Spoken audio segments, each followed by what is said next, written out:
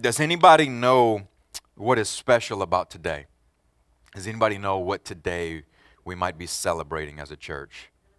Pentecost Sunday. A couple of y'all are aware of that. So today is Pentecost Sunday. That's basically what that means is that it's exactly 50 days after Easter. And this goes back to the Old Testament whenever the Jews, this is something that they would just celebrate before the crucifixion and resurrection of Christ. They just celebrated 50 days after Easter. They would celebrate a time of harvest and a time of just blessing.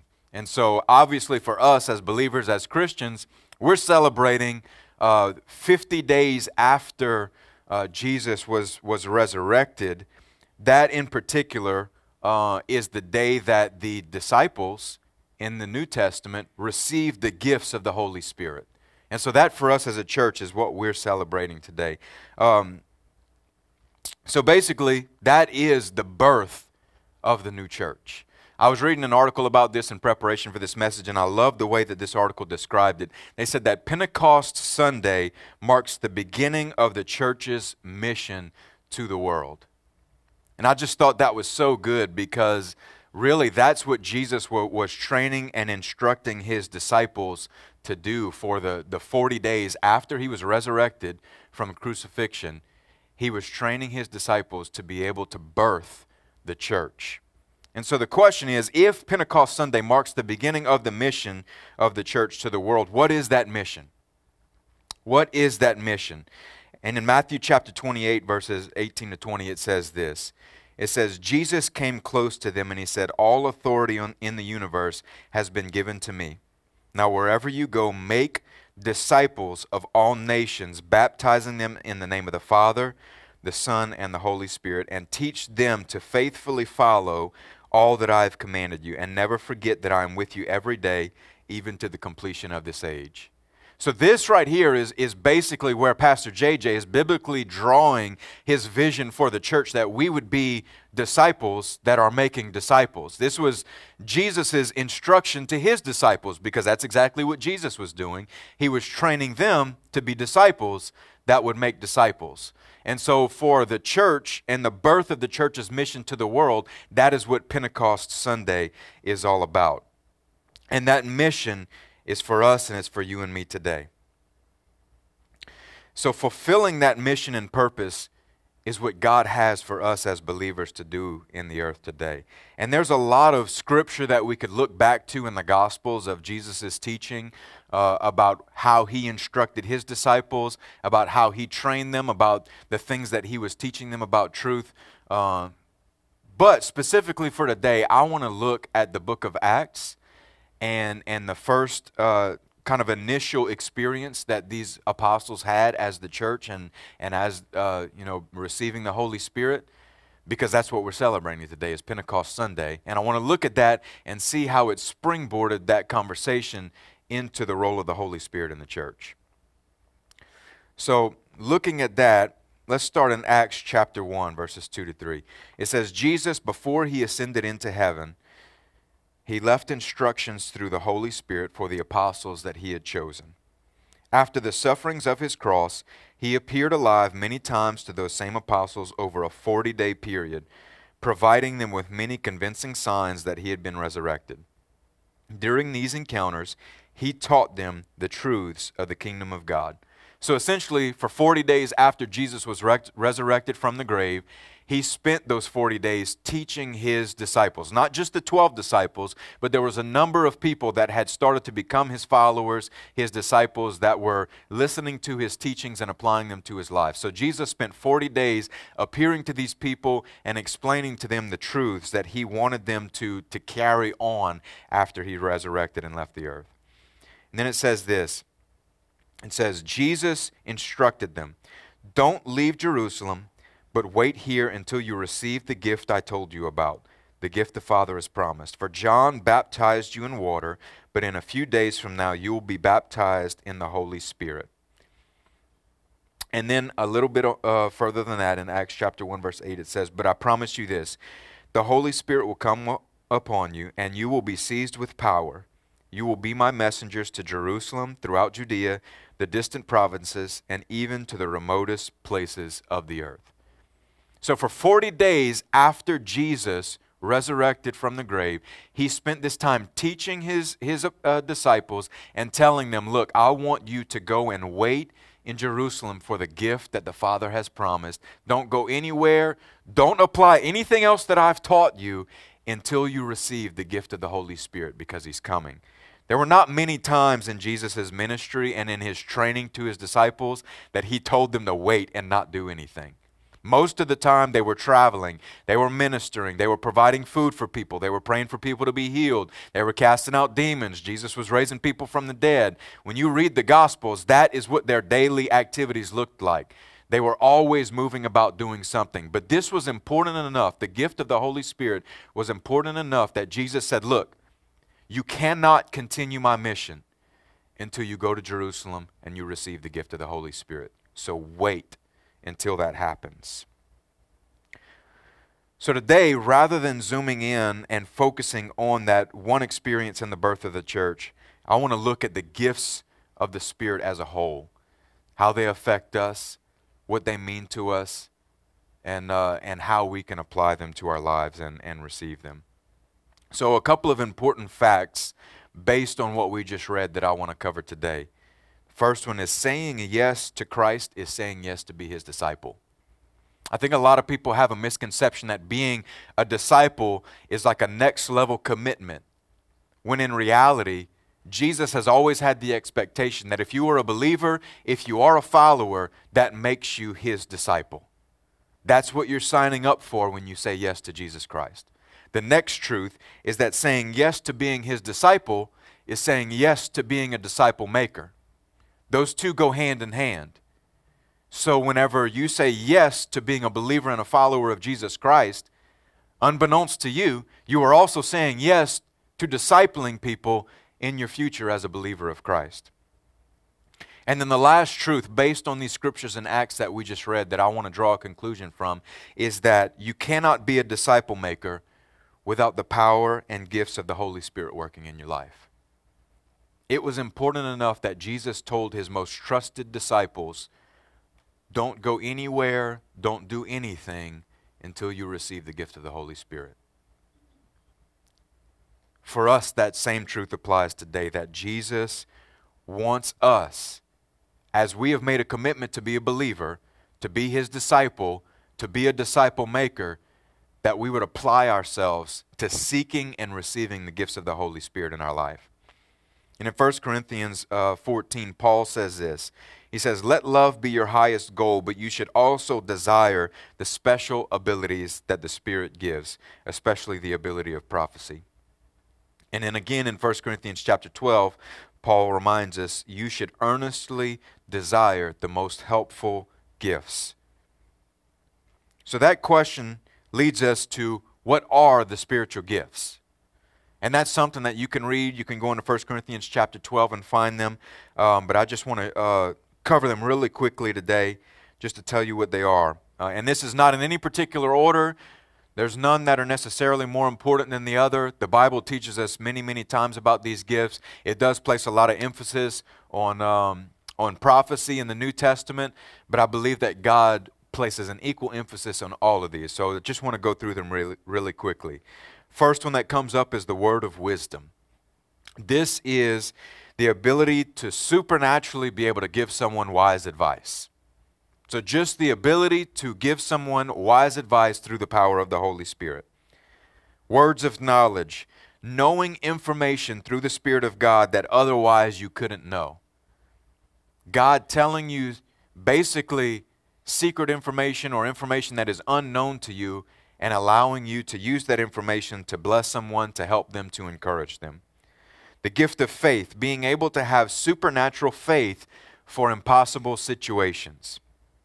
The gift of healing, the gift to lay hands on someone or pray for them and see them healed. Power for miracles, the ability to ask God for miracles and to see them happen. Prophecy, supernatural encouragement or direction about the future that God tells you to give to someone. Discernment, the ability to know supernaturally if something is godly or not godly and give direction on that situation. Speaking in tongues, speaking to God in a supernatural way through the Holy Spirit in a language that is not known to you. Interpreting tongues, being able to supernaturally interpret what God is speaking publicly when someone speaks in tongues. So, those are the spiritual gifts that God speaks about in the Bible. Those are the ones that are clear in 1 Corinthians chapter 12. There's other places where there's things that God uses the Holy Spirit to do through people, but those are the ones that in general are considered the ones that people seek after, receive from the Holy Spirit. And so I want to take a little bit of time right now and just break a few myths around the spiritual gifts, because I think it's something that the topic of spiritual gifts often becomes elusive. Sometimes it becomes a little bit mysterious. People are afraid to ask questions about it. Oftentimes people have misconceptions about the spiritual gifts that, that lead them away from wanting them because they're just nervous about them and they don't understand. And so just like Pastor JJ always says, right believing leads to right living. And I believe that because some of us maybe have some misguided truths around these spiritual gifts, we've assumed that they are not for us. And it has led us to not pursuing them. So I want to talk a little bit about those today. One of the main ones that I hear when I talk to people or when they have questions about it, we've discussed it in our life group at times, is that the Holy Spirit will take over my body when I'm baptized in the Holy Spirit. People think that the Holy Spirit is just going to come on you and take over your body and supernaturally do something that you can't control. And the reason that this is a myth is because this goes in contrast to everything that God teaches us about being a believer, about what it's like, what God's character is like. Everything in the Bible leads us to obey God through faith, right? It's always an act of obedience through faith. Whenever God tells his disciples, he sends out the 70, disciples to go and pray for people to be healed. They didn't turn into zombies or robots and go and pray for people and see them healed. They obeyed Jesus Christ. They went, they put into practice what he said, and it happened. And so people oftentimes have this myth in their minds that the Holy Spirit is just going to take over their body, they're not going to be able to control it, and they're just going to do whatever the Spirit leads them to do. And that is just in contrast to what God teaches throughout the Bible based on his character. That's not how the Holy Spirit works. That's not how God works. And that's not what you should be expecting whenever you receive the Holy Spirit or the baptism in the Holy Spirit. The next myth would be to me that you can only be baptized in the Spirit if a pastor lays hands on you, or if a pastor prays for you, or if someone lays hands for you and prays on you.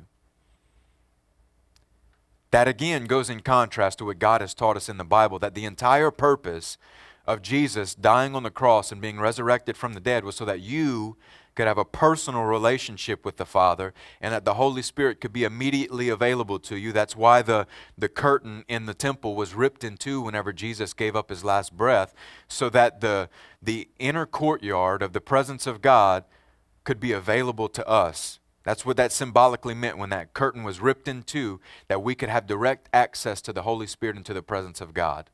So thinking that there are certain criteria, that someone has to lay hands on you, that you have to be prayed for in order for you to receive the gifts of the Holy Spirit or the baptisms in the Holy Spirit, doesn't line up with what Scripture has taught us about God. Another myth that I've heard, that I've seen taught, that I've heard of before, is that speaking in tongues is the only way or the first way that you know that you're baptized in the Holy Spirit. There's a lot of scriptural evidence that says that for many disciples in the book of Acts and in the New Testament, for them that was the first gift that they received. But there's many other places that we see disciples, we see the apostles operating in the gifts of the Spirit, in the gift of healing, in the gift of wisdom, in the gift of word of knowledge. We see them operating in these gifts in the New Testament without necessarily having the criteria of having spoken in tongues first. And so this is a tricky one, okay? Because it's clear in the New Testament, there's many times throughout the New Testament, and then there's even prophecies in the Old Testament that tells us that as believers, the gift of speaking in tongues is available and should be desired by all believers, because it's one of the particular gifts that has personal benefit to you. When you speak in tongues, you have the ability to pray directly the thoughts of the Spirit of God back to God, uninterrupted and without conflict. And the Bible teaches us that that basically builds your spiritual faith. Okay, so that's one thing that I want to draw a particular distinction on today, is that while the speaking in tongues may not necessarily be the way that you definitely know that you are baptized in the Holy Spirit or that you have the gifts of the Spirit in your life, it is something that regardless, as a believer, you should be pursuing and you should be desiring, because the Bible teaches us that each of us should pray in the Spirit so that our holy faith can be built up. And so that's something that, while it's a myth that speaking in tongues is the only way for you to know that you are baptized in the Holy Spirit, it doesn't mean that if you operate in other gifts that you don't have to worry about desiring or seeking to speak in tongues. I would encourage you to still pursue that as a believer. Another myth is that you only get one or two spiritual gifts and that's it. I would think that it's probably natural for some of us to receive certain gifts over others because of our personality styles, because of the way that God has wired us, because of our soul. But just because you maybe operate in the gift of prophecy and the gift of faith doesn't mean that you can't operate in any other gifts ever for the rest of your life. If you operate in those gifts, the gift of prophecy, the gift of faith, but you want to be able to lay hands on people and see them healed, if you seek God for that and if you desire that, and you continually have faith for that in your life, then God will meet you at your request. Okay? So it's a myth that if you get one or two gifts maybe and that's it and you're done and you're born with them, and because of your personality that's the only gifts you're going to get. That, again, that's not true based on what we read in Scripture whenever God has taught us to ask for good things from Him and He will give them to us. This next one for me is probably one of the most common misconceptions, is that the spiritual gifts are weird, right? And I was thinking about that, and maybe the spiritual gifts are weird based on our, the way that we measure what normal is in this society. But let me just invite you to the fact that if you're sitting here and you're a believer, you believe that Jesus Christ, is the Son of God and raised from the dead, there's a time in Scripture that Jesus is quoted as saying, "Unless you eat my flesh and drink my blood, you are not worthy of me." Right? I'm sure His disciples were like, "Why that, Jesus?" Because it says after that, they had large crowds following Jesus at that point. And it said after that time, a lot of people started leaving Jesus. And Jesus turned to His 12 disciples and He said, "Are you going to leave me too?" And they said, "Jesus, where would we go? We've left our homes. We've followed you for years now. What are we?" So the Savior that you follow is recorded in history as saying, "Unless you eat my flesh and drink my blood, you're not worthy of me." If that's not weird, I don't know what weird is. And obviously there's some context to that. He was talking about a metaphor for His body and His blood being the gifts of salvation that we would receive, right? There's a metaphor there. But nonetheless, to people who didn't have that context, it doesn't get any weirder than that. So for me, the spiritual gifts are maybe a step down from that. And I also think it's something that as a believer, you're just going to have to wrestle with, that while you may be a human, you may be living in flesh and blood and bones on this earth, you are a spiritual being that God has created you for a world that is not this one. Okay? And so there may be some things in your life that seem normal in Scripture, that line up with what society says is normal, like, hey, honor your father and mother. Got that one. That makes sense to me. I can do that, God. The reason that lines up with what is normal in society is because God has created us. He's created this society. And so there are things that we've adopted as norms in society, whereas people may not necessarily be believers, and yet they still follow those norms because God wrote the rules, right? But there's going to be other things about the kingdom of God that fall outside the norms of what our society considers okay. And as a believer, that's something that you're just going to have to wrestle with. But if you've already stepped into the fact that a man that lived 2,000 years ago and claimed to be the Son of God, and yet He resurrected from the dead, and then the Spirit that the spiritual being of God comes and lives on this earth and influences my daily life. Like, it's already weird, okay? So let's just get in it. Another myth that I've heard quite a bit is that the spiritual gifts were only for the church in the Bible and that the gifts died out with the apostles. If that is true, then why did Jesus waste the precious 40 days after he resurrected from the dead telling them, go and find the spiritual gifts? It seems like he would have talked about anything other than that if that was only a temporary thing that he wanted his apostles to have. In addition to that, throughout the Bible, we see the apostles training the churches that they planted throughout the region of Europe and Asia. We see them encouraging those other churches to desire the spiritual gifts, and we also see those churches operating in the spiritual gifts. So if the gifts died out with the apostles, that's not true just by simply looking at the New Testament and the fact there that the churches that the apostles planted also operated in the spiritual gifts. And if we believe at all that the truths of the New Testament apply to us as believers, then we have to assume that God wants us to receive these spiritual gifts as well. So those are just a couple of myths. I know that there's probably more misconceptions and things out there that maybe you've heard someone talk about and it led you to a belief that is maybe not correct about the Holy Spirit and about the gifts that He gives. So I know that there's probably other things that I didn't cover, but in general, those were just things off the top of my mind that I have personally had direct conversations with people about that were misconceptions about the gifts of the Holy Spirit. So hopefully that helped, if nothing else, shake you loose from some improper thinking about the gifts of the Spirit and what the Holy Spirit wants from you. So now that we've covered some of the misconceptions, let's talk about what is right believing about the gifts of the Spirit. How can we be pointed in the right direction so that we can take these spiritual gifts into our own life, find them, desire them, apply them, receive them, and then go on living the way that Scripture tells us to live? The first way is that access to the spiritual gifts is more likely to come through faith and obedience rather than emotional experience and feeling it. To me, that goes back to the misconceptions, but that's one of the biggest things, is that so often I see people just waiting on the Holy Spirit to, again, just take them over, or just to hit them over the head with a brick or something like that.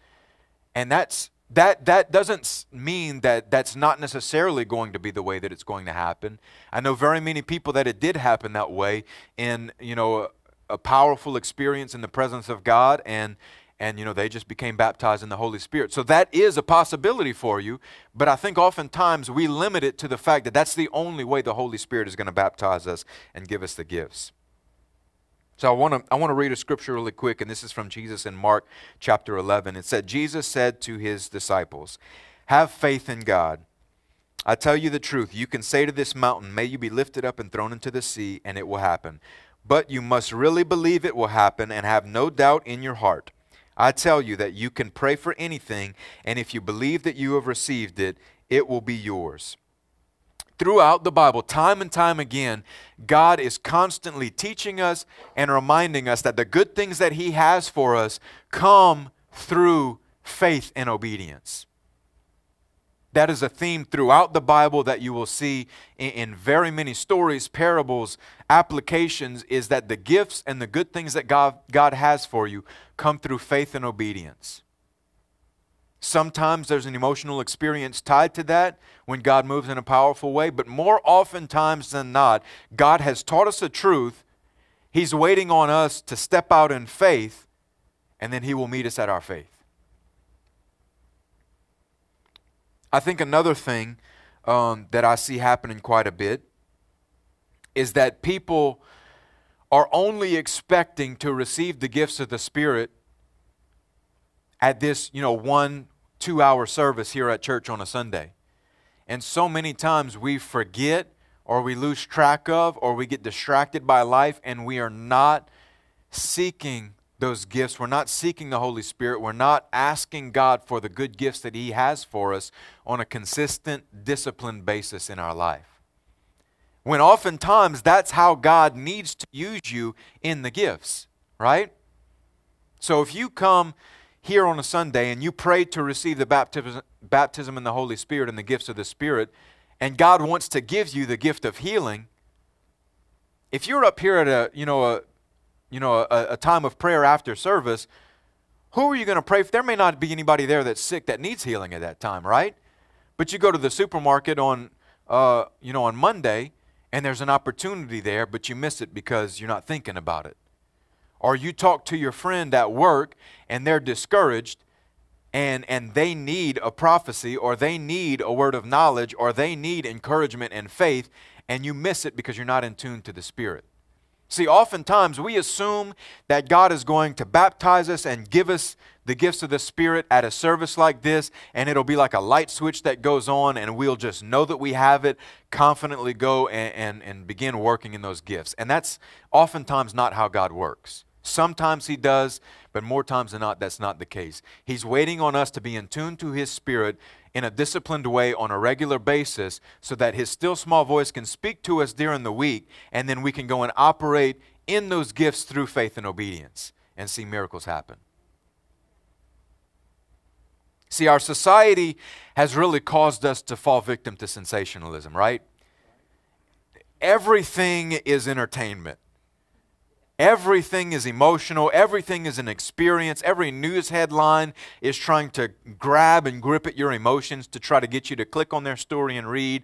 And that's how we live. Sadly, our day-to-day lives is just moving from one emotional experience to the next. And that is in the opposite direction of faith and obedience through disciplined habits, more or less. And so I think oftentimes that's one of the big rocks that stands in the way of us receiving the baptism in the Holy Spirit and the gifts of the Spirit is that we're just waiting on this emotional experience, or we're waiting on a pastor to lay hands on us and for us to fall down or just feel a heat wave or something like that. And God is just wanting us to step out in faith during our week.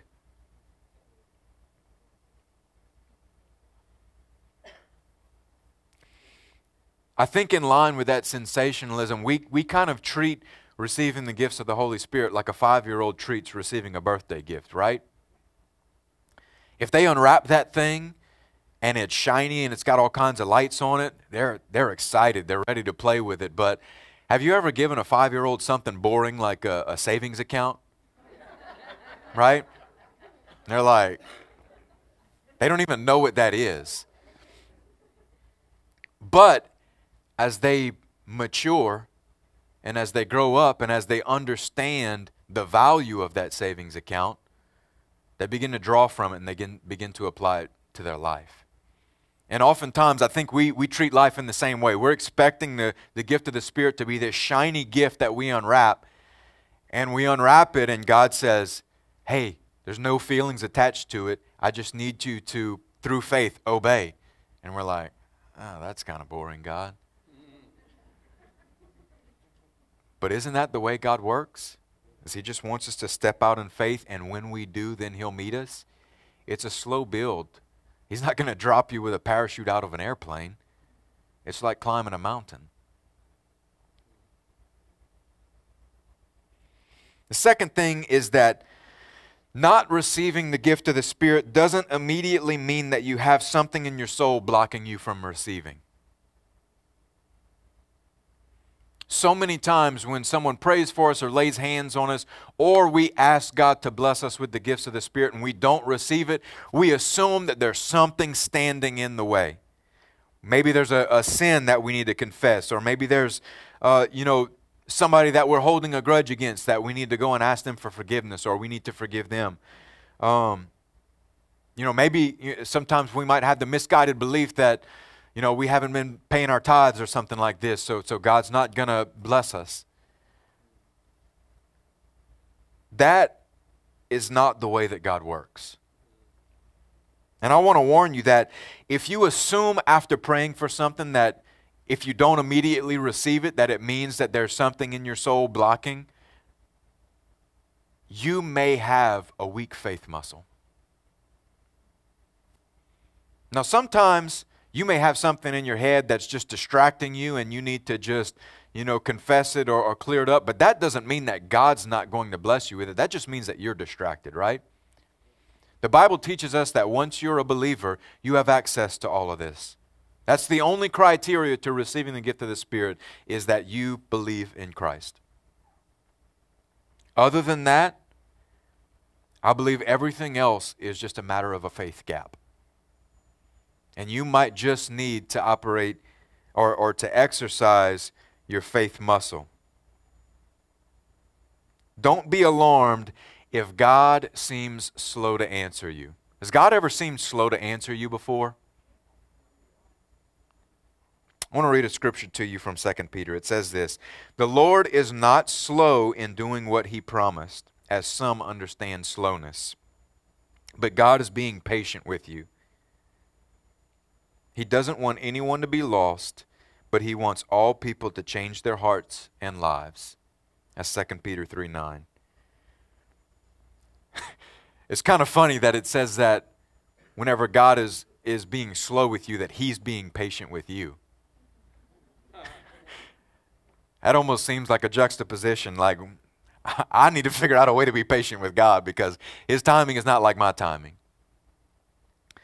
But I think that in those gaps where we ask God for something and it doesn't immediately happen, it's not because there's anything wrong necessarily. It's not because there's something in your spirit that is blocking you from receiving all the time. That may be the case. We see times in the Bible where in the spiritual realm there were things that prevented things from happening, and it delayed the action and the gift of God because of a wrestling in the spirit. We see that being true, but that doesn't always mean that's what's going on. I think more times than not, God is just trying to build our faith. If you were to go to the gym and I were to tell you that you can bench press 225 pounds, and then we put it on the bar and you take it off and you let it go down to your chest and you can't lift it up at all, would you think that I was a liar? Probably. But maybe all that stands in between is you exercising that muscle to get to the point where you can. See, that's to me the difference, is that you have the capability to receive the gifts of the Spirit. So just because I'm standing here telling you today that if you ask God, He will give them to you, and you stand up here today and you ask God for the gift of the Spirit, if He doesn't immediately give you that, doesn't mean that that's not still true. It just means that you have a muscle to exercise of faith in the meantime until you receive that gift. God does not give spiritual gifts based on merit. The same way that you can't earn your salvation, you also can't earn the spiritual gifts. And I think many times we kind of, without saying it, have this mentality that the gifts of the Spirit are only for elite Christians, whatever that means, right? There's no such thing as an elite Christian. There's no levels in Christianity. Romans teaches us that beneath the cross we are all equals. And the same is true of the spiritual gifts. You cannot earn them. There's nothing that you can do to be worthy of them. That's why it is called a gift. And your Father gives you good gifts. One thing that is true is that you can, however, bend God's ear by asking continually. And we find that in Luke chapter 18. It says, "In a certain town there was a judge who did not respect God or care about people. Then Jesus told this story to teach His followers that they should always pray and never lose hope. In that same town there was a widow who kept coming to this judge, saying, 'Give me my rights against my enemy.'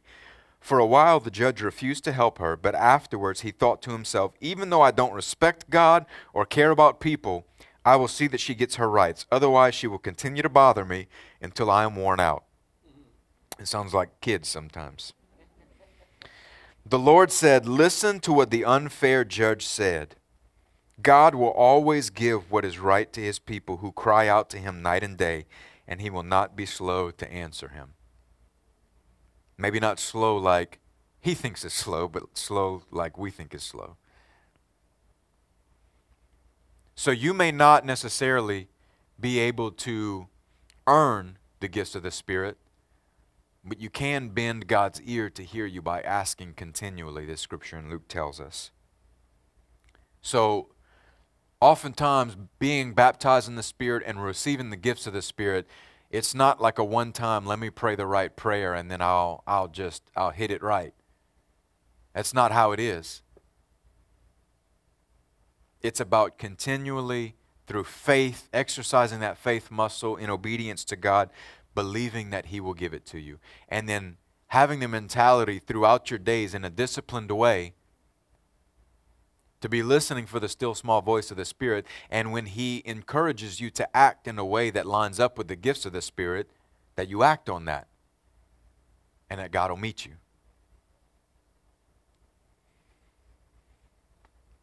The next thing that I want you to know is that the spiritual gifts and being baptized in the Spirit are intended for every believer.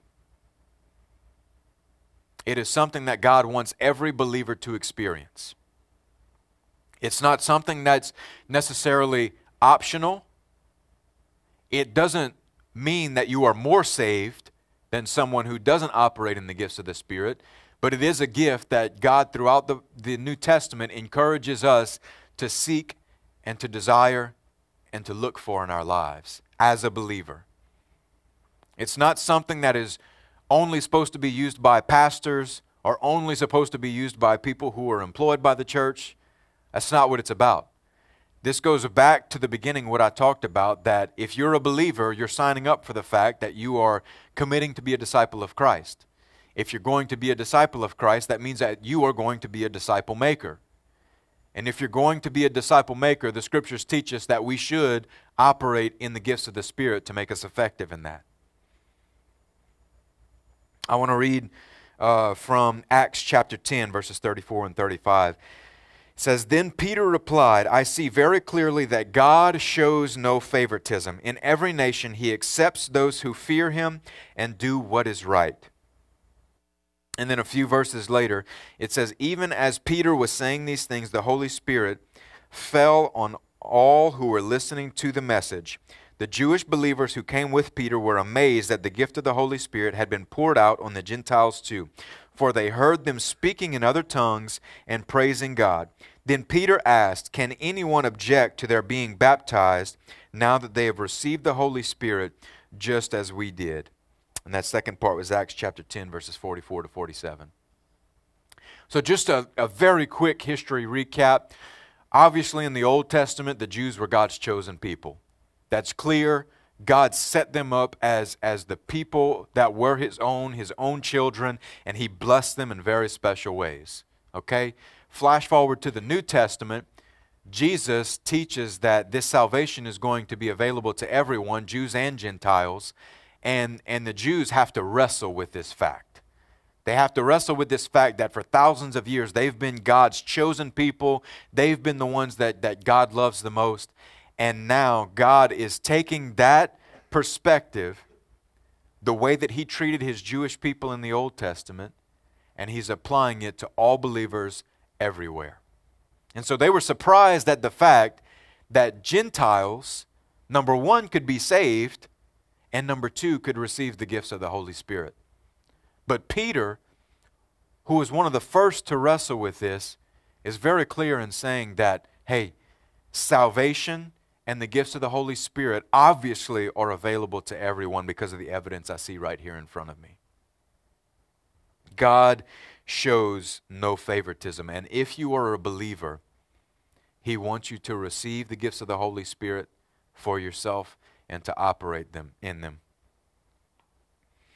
In the scriptures, we also see that just as they received salvation by faith, the gifts were received in the same way.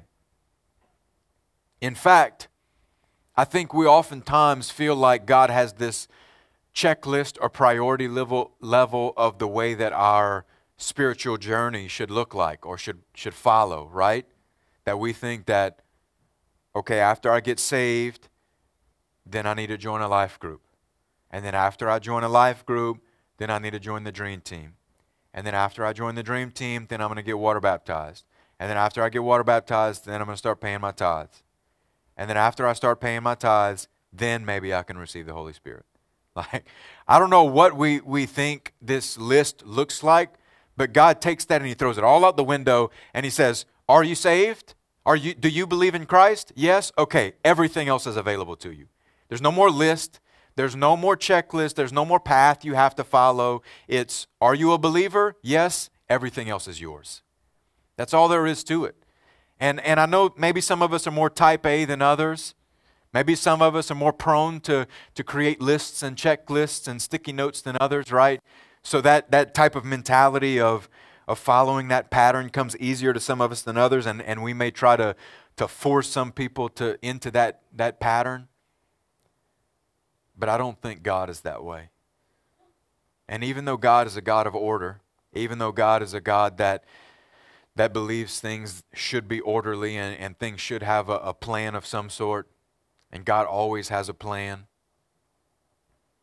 God doesn't necessarily apply that strict pattern to us when it comes to our spiritual journey. Are you a believer? Yes.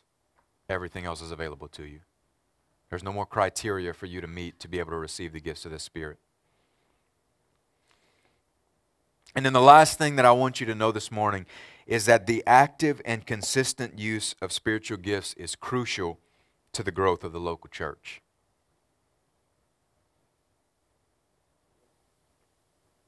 I think sometimes we may fool ourselves if we're growing numerically because we think that that's the only growth that matters.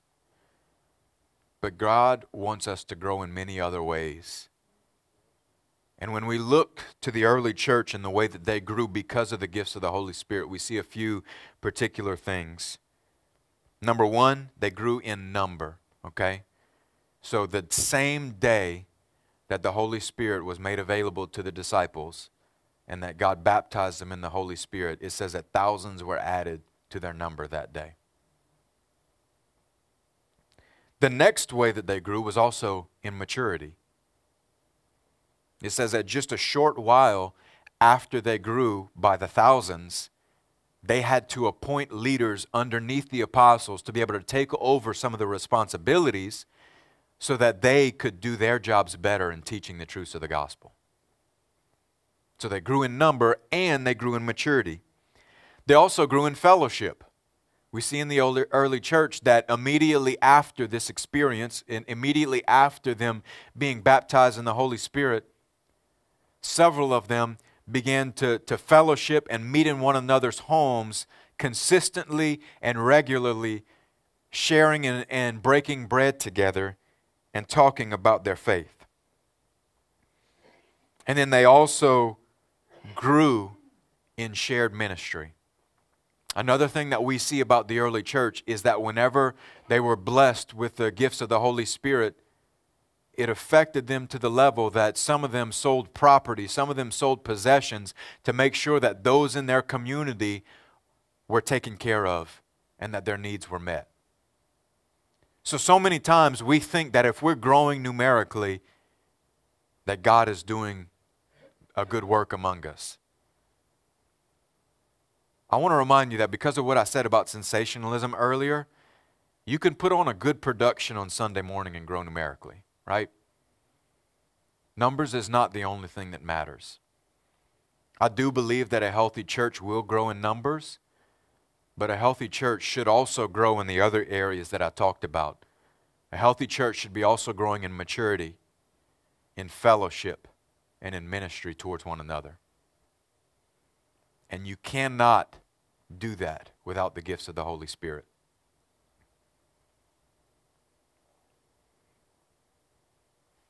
It wasn't an accident that these things happened in the early church immediately after the apostles and the believers, the early believers, got baptized. I believe wholeheartedly that it was directly connected to them accessing the power of the Holy Spirit and applying it to their lives. And we see the same thing. Okay, so this happened about 50 days, 50 to 60, 70 days, whatever, after Jesus was resurrected from the dead. They were baptized in the Holy Spirit. The early church was born. But yet, in the book of 1 Thessalonians, over a decade later, Paul is still confirming the same thing, and he says this: "Brothers and sisters, God loves you, and we know that He has chosen you, because the good news we brought you has come to you not only with words, but with power, with the Holy Spirit, and with sure knowledge that it is true. And you also know how we lived when we were with you in order to help you, and you became like us and like the Lord. You suffered so much, but you still accepted the teaching with joy that comes from the Holy Spirit. So you became an example to all the believers in Macedonia and in southern Greece, and the Lord's teaching spread from you not only into Macedonia and southern Greece, but now your faith in God has become known elsewhere, so we don't need to say anything about it." That's 1 Thessalonians chapter 1, verses 4 to 8. So when Paul came and planted the church in Thessalonians, he said that he came with the power of the Holy Spirit. And that power of the Holy Spirit spread to the church in Thessalonica. The power of the Holy Spirit, the gifts of the Holy Spirit spread to that church. And because the gifts of the Holy Spirit spread to them, it then spread to the entire continent of Greece and Macedonia. The gifts of the Holy Spirit are crucial to the growth of the local church. Pastor JJ and I met up about a week ago before they went on vacation just to kind of help me think through and work through a few things about this message. And while we were talking, this really great analogy of building a house came up in relation to the Holy Spirit. Trying to build a church without the gifts of the Spirit is like trying to build a house without tools. It doesn't matter if you show up at the job site in the right location if you don't have the tools to build the house. It doesn't matter if you have a perfect set of clearly detailed construction blueprints if you don't have the tools to build the house. It doesn't matter if all the materials to deliver to build that house get delivered to the job site at the right time. If you do not have tools to build the house, you are not going to build a house. The same is true for us as the church, okay? We showed up to the right place. We're here in church on a Sunday morning. Each of us, I'm sure, have access to the Bible that we can read. We have a blueprint. We have the materials to build a church. We have people that we know that aren't saved. We have friends that we can witness to. We have people that need the Lord. So we have everything we need to build the house. But without the Holy Spirit, we're not going to build it. We may increase in numbers without the Holy Spirit. That's a possibility, but we're not going to build the church. Church is not just numbers. And see, oftentimes, I think what really happens is that we do have the Holy Spirit in some areas, but we get satisfied with just the few areas that we do have the Holy Spirit. We may be satisfied building a house because we got a really good framer, we got a really good drywaller, and we got a really good painter. But we don't have a plumber and we don't have an air conditioning guy, right? Do you want to live in a house with no indoor plumbing and no air conditioning? No, I don't. But we're happy because we got a framer, a painter, and a drywaller, right? Those guys are knocking it out of the park, so we think we're good. We're satisfied. That's not true about building a house. It also doesn't need to be true about our church. There are people here that operate in the gift of prophecy. You've probably seen Pastor Esther operate in the gift of prophecy if you've been here for the last couple of months. Some of you may have been freaked out by that and are like, I'm going to hide my face behind a chair so that she don't get a word from me. The gift of prophecy is meant to be encouraging. And it may, like I said, it may be one of those things that you're not used to. It may be weird. It may be outside the norms of our society. But it is a gift from God, and there's something for you to wrestle with, that God has given it to the church as a gift to bless His people. So we have the gifts of prophecy in this church. We have the gifts of faith in this church. We have the gift of discernment in this church, right? So I don't know that what we're missing or what we have. I don't have a perfect, record keeping of all of it. But I know this, that so many times I've seen churches get satisfied when their church operates in just one of the types of gifts. But in order to be effective and to build the local church, we have to operate in all of those spiritual gifts. And that doesn't mean that Pastor JJ and Pastor Esther are responsible to be the player that plays every position on the field. You and I have a responsibility to operate in these spiritual gifts so that our church can be built in a wholesome way. We are here to make disciples as well. Just like Pastor JJ said, he is the lead disciple maker. So he may be the leader of all of this, but you were a disciple maker too. You may have not known that you signed up for that whenever you signed up for believing in Christ, but you're on a journey just like the rest of us, and that is what faith in God means. So let's build a complete, functional house. It's important for us to reconcile in our hearts and minds, what are we doing here this morning? What are we sitting in this building for this morning? What's the purpose for why we are here? It's so that we can learn how to be better disciples and better disciple makers. I don't want to be a part of a church that's just nice and encouraging. I think being nice and encouraging is part of being a church, right? But I think that's not the only purpose why the church exists. There are 10,000 podcasts, both Christian and non-Christian, on the internet that you can go and listen to that come out every single day that are nice and encouraging. That doesn't mean they have the power of the Holy Spirit. That doesn't mean that they are going to build the church and the kingdom of God. And so many times I think we show up on a Sunday morning just expecting to be encouraged.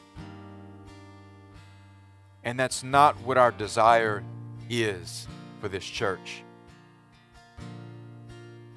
We don't want you to just be encouraged so that you can struggle and make it through one more week. This is not an energy drink just for you to make it till next Sunday. That's not what Sunday is about. It's to equip you with empowered living so that you can follow Christ on a daily basis and make disciples outside the four walls of these church. That's what this is about. See, nice and encouraging doesn't defeat the enemy of our souls. Only the power of the Holy Spirit can do that. Nice and encouraging doesn't give life to the dead. Only the power of the Holy Spirit can do that. And Romans teaches us that the same power that raised Christ from the grave lives in us. Nice and encouraging doesn't win over a city that is struggling with poverty, with division, with racism and divisiveness. Only the power of the Holy Spirit can do that. Nice and encouraging is not enough to win our city for Christ. If we want to be effective and if we want to build the church, you and I have to commit through faith and obedience to receive the gifts of the Holy Spirit and to allow them to be a part of our daily life. There is no building the church without it. And the question that I'm asking you today is the same one that I've asked myself. What kind of church do you want to be a part of? Do you want to be a part of a church that's just nice and encouraging?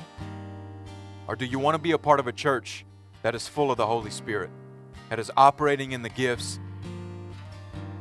and that is spreading the kingdom of God in a way that benefits the people that you love and care about in this region? The spiritual gifts are the key to that. And God has made them freely available to you through faith and obedience. You can't earn them. There's no perfect right way to get them. You don't have to have someone to lay hands on you, but we will be happy to do that today, to believe in faith with you. And one thing that I want you to know is that oftentimes we think that whoever's praying for us has some special gift. It's not about the person praying for you. It's just about someone standing and affirming the faith that you have, that God has given you these gifts. And remember what I said, that the only criteria for receiving the gifts of the Holy Spirit is that you're a believer. That's it. That's all there is to it. So what we're going to do is we're going to pray here in a second. I'm going to let Gabe close the service. And then after Gabe closes the service, once he dismisses, we're going to have a couple of people up here that are willing and ready to pray and stand in faith with you to receive the gifts of the Spirit. But the first thing I want to settle is what I just said, the only criteria necessary to receive the gifts of the Holy Spirit. So if you'll just all bow your heads with me, close your eyes. I'm so happy that we took communion today, and I'm so thankful for what Gabe said. That if his redemption was that easily lost, it wouldn't be redemption at all. Maybe there's someone in here today that you need redemption. Now, I'm not talking about you're a believer and you messed up this week and you made a mistake and sinned again. I'm talking about you have never made a choice to be a follower of Christ. You've never made a choice before to enter in His grace. If that's you and you want to solve today for yourself and your soul the only criteria necessary to receive the power of the Holy Spirit in your life, if you would just raise your hand. Let me see your hand. Thank you. I'll give you a few more seconds. Anyone else?